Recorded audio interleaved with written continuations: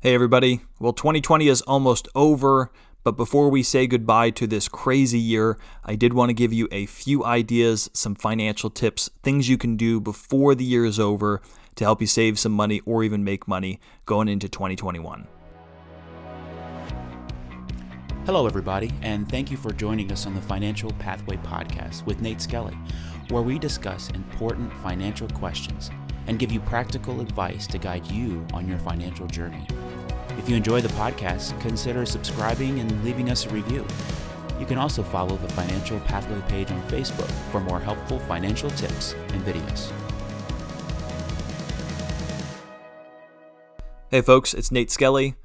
Merry Christmas and a Happy New Year to you. I wanted to throw in one more episode here before the end of the year. And so this will be a shorter episode, a little bit of a bonus episode. And a lot of things that I'm going to talk about on our episode today are supposed to be actionable in these next 10 days or so. So certainly these are end of the year checklist items. If they don't apply to this year, a lot of these could go really for any year. Could be end of the year checklist items. So maybe you tuck some of these away for next year. But let's just kind of roll through them rapid fire. I've written down just several ideas, some things that may be applicable. And so as I go through these today, maybe one or two resonate with you and you can put them on your to-do list and say, okay, I'm going to make sure I do that here before January 1st. So first of all, required minimum distributions. This probably won't apply to most people listening, but for those that are 72 or older, the rule is if you have a traditional IRA or an old retirement account, you've got to take out a certain amount each year, and the IRS requires that because if you haven't paid taxes on that money already, they're going to make sure that they get their tax money. So you have a required minimum distribution. But for 2020, that has been canceled. So you don't have to do the required minimum distribution this year. So maybe you say, I'm not 72. That doesn't apply to me. Maybe you have a parent, maybe you have a grandparent that always waits to the end of the year, and they don't have to do that this year. Now, unfortunately, if you already have done the required minimum distribution and you didn't want to do it, it's too late to put it back. But that's always an end-of-the-year checklist item for those that are in that age range. Second thing, this is a good time to make IRA contributions into your retirement account. So even if you do not have a retirement account available to you through work, as long as you have earned income, you can contribute money into an IRA, either a traditional or a Roth, up to $6,000 a year. If you're over 50, that bumps up to $7,000. Now, you do actually have until April 15th of 2021 to make IRA contributions for 2020, but I would say do it sooner rather than later, especially since if you're going to contribute to an IRA, you'd probably want to know that so you can report it on your taxes, and you should be doing your taxes before the deadline anyway, so better to do it sooner rather than later. Now, which one should you do? Should you do a traditional IRA? Should you do a Roth IRA? Always a good question for your tax professional or for the person who prepares your taxes to get their input on it, to get a tax professional's advice. But basically, here's how you can kind of get a gauge, an idea on which one might be more beneficial. If you expect to be in a lower income tax bracket next year or in coming years, that's when a traditional IRA may be better because you're in a higher tax bracket now. It'd be better to get a tax break for this year and lower your income tax liability. If you expect to be in a higher tax bracket next year or in coming years, maybe it makes more sense to do a Roth IRA contribution, since it'd be better to pay the taxes on it now as opposed to later when you're in a higher income tax bracket. Also, one other thing that you should be thinking about, and this is definitely something you have to do before January 1st. It's not like the IRA contributions when you have until April 15th. Roth conversions. So if you've got money, say, in a traditional IRA, but you were in a low tax bracket this year, maybe your business did not do as well, maybe for whatever reason you didn't have as high of income this year, and so you're going to be on a lower tax bracket, it could make sense for you to take some of that money in your traditional IRA and convert it to a Roth IRA. You'll pay taxes on it for this year like it was earned income, but then later on, when you withdraw that money in retirement, then it will be tax-free. So again, get a tax professional's advice on whether or not that makes sense for your situation, but that is something that you should consider. Now, also, end of the year, this is a great time for us to be making charitable gifts and donations. And certainly there are tax benefits that can come from giving, but that shouldn't be the driving reason. I hope the reason you're giving is not just so you can get a tax deduction. But as Christians, really, we should be marked by our generosity. It should be our way of living, that we should be generous people. And especially now that it's Christmas time, that really should be on the forefront of our minds. And so I know a lot of you have already been very generous and you've made some sizable donations to your church, to missions, to homeless shelters, to addiction recovery programs, to crisis pregnancy centers, all great causes doing work in our communities and across the world. So as far as the tax benefits go, for the CARES Act that was passed this year in 2020, you'll get up to $300 of an above-the-line deduction for charitable gifts. So that's just kind of a one-time thing for this year. That won't make a huge difference, I'm sure, for your taxes. It makes a little bit of difference. Otherwise, you can only itemize charitable gifts. Well, you can itemize charitable gifts, but it will only help you if all of your itemized deductions are more than your standard deductions. And standard deductions are so high now that for most people, the standard deduction is the way to go. So if you're filing single, you'll get a $12,400 standard deduction. If you're married filing jointly, you'll get a $24,800 standard deduction. So unless all of your itemized deductions, things like mortgage interest and charitable gifts and all the things that fit into that category are more than those amounts, then they don't help you. So anyway, so just realize there may be some tax benefits. For most people, though, they're better off taking their standard deduction on their taxes. A couple more things.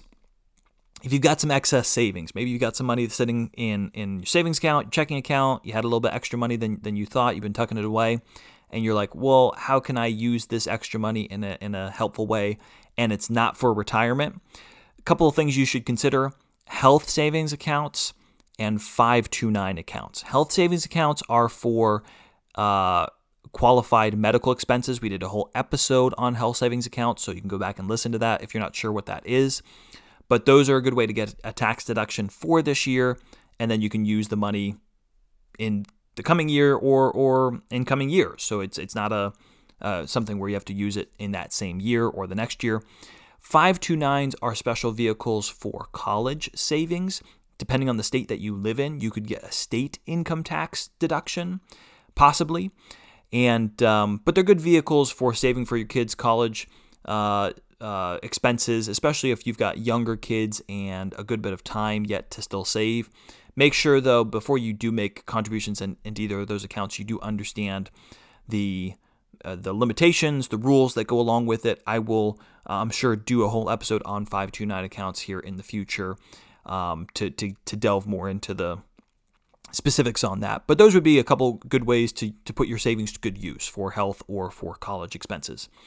Now, as we look forward to 2021, think about in this next week and a half, what do I anticipate being different as far as my personal expenses? I know we can never fully predict everything. There's always going to be things that we weren't ready for or could not have predicted. But there's some things that maybe you already do know will be different. Some new expenses, some new line items. Maybe you're going to start a gym membership because your New Year's resolution is to get in shape and to exercise more.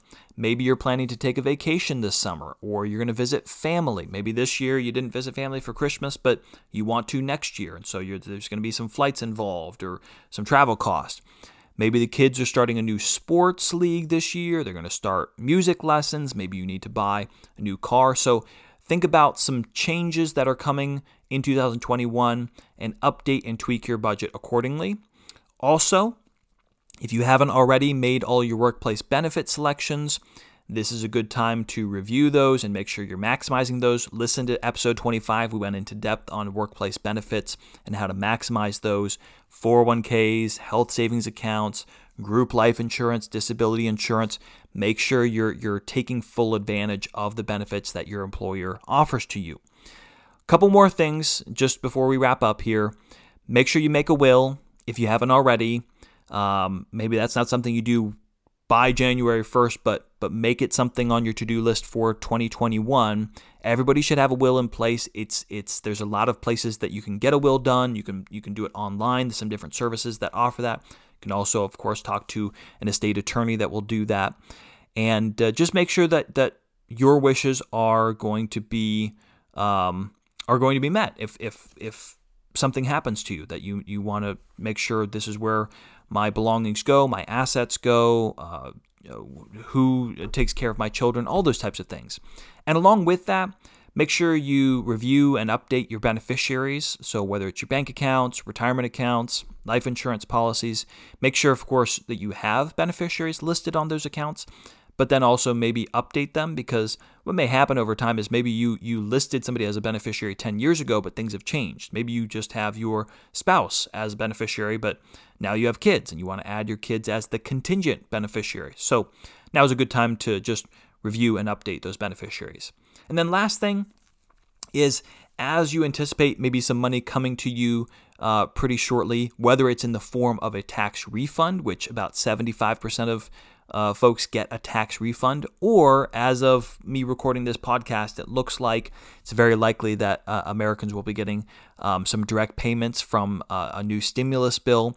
So that could be maybe $1,500, $2,000, $2,500. Maybe you have a big family, even more. So some money may be coming your way pretty soon. Make a plan on what you're going to do with that money. Specify what the biggest need. Is it paying off credit card debt? Is it setting aside for emergency savings? Is it contributing it for retirement? Make a plan on what the best use of that money is now, so that way when the money does come through and hit your bank account, you're not tempted to go spend it on something that's less important. Well, there you have it. Some to-do items. So maybe one or two of those stuck out to you that you can jot it down, put it on your to-do list, put it in your phone, make a reminder, and do some things that are going to help you financially as we transition into 2021. Well, that'll probably be it for us for this year for the podcast. I'll plan to come back with a new episode right at the beginning of January. Again, hope you have a Merry Christmas and a Happy New Year. Thanks so much for downloading and listening to the podcast this year and subscribing. It's been it's been a lot of fun for me to be able to do this and put this podcast out there, and I really appreciated hearing from you, the listeners. I've heard from people all across the country really that have said, hey, listen to the podcast, listen to this episode and enjoyed it. So it's always encouraging to hear that you're listening and hopefully drawing some benefit from the podcast. So have a great day, and I will see you on the next episode.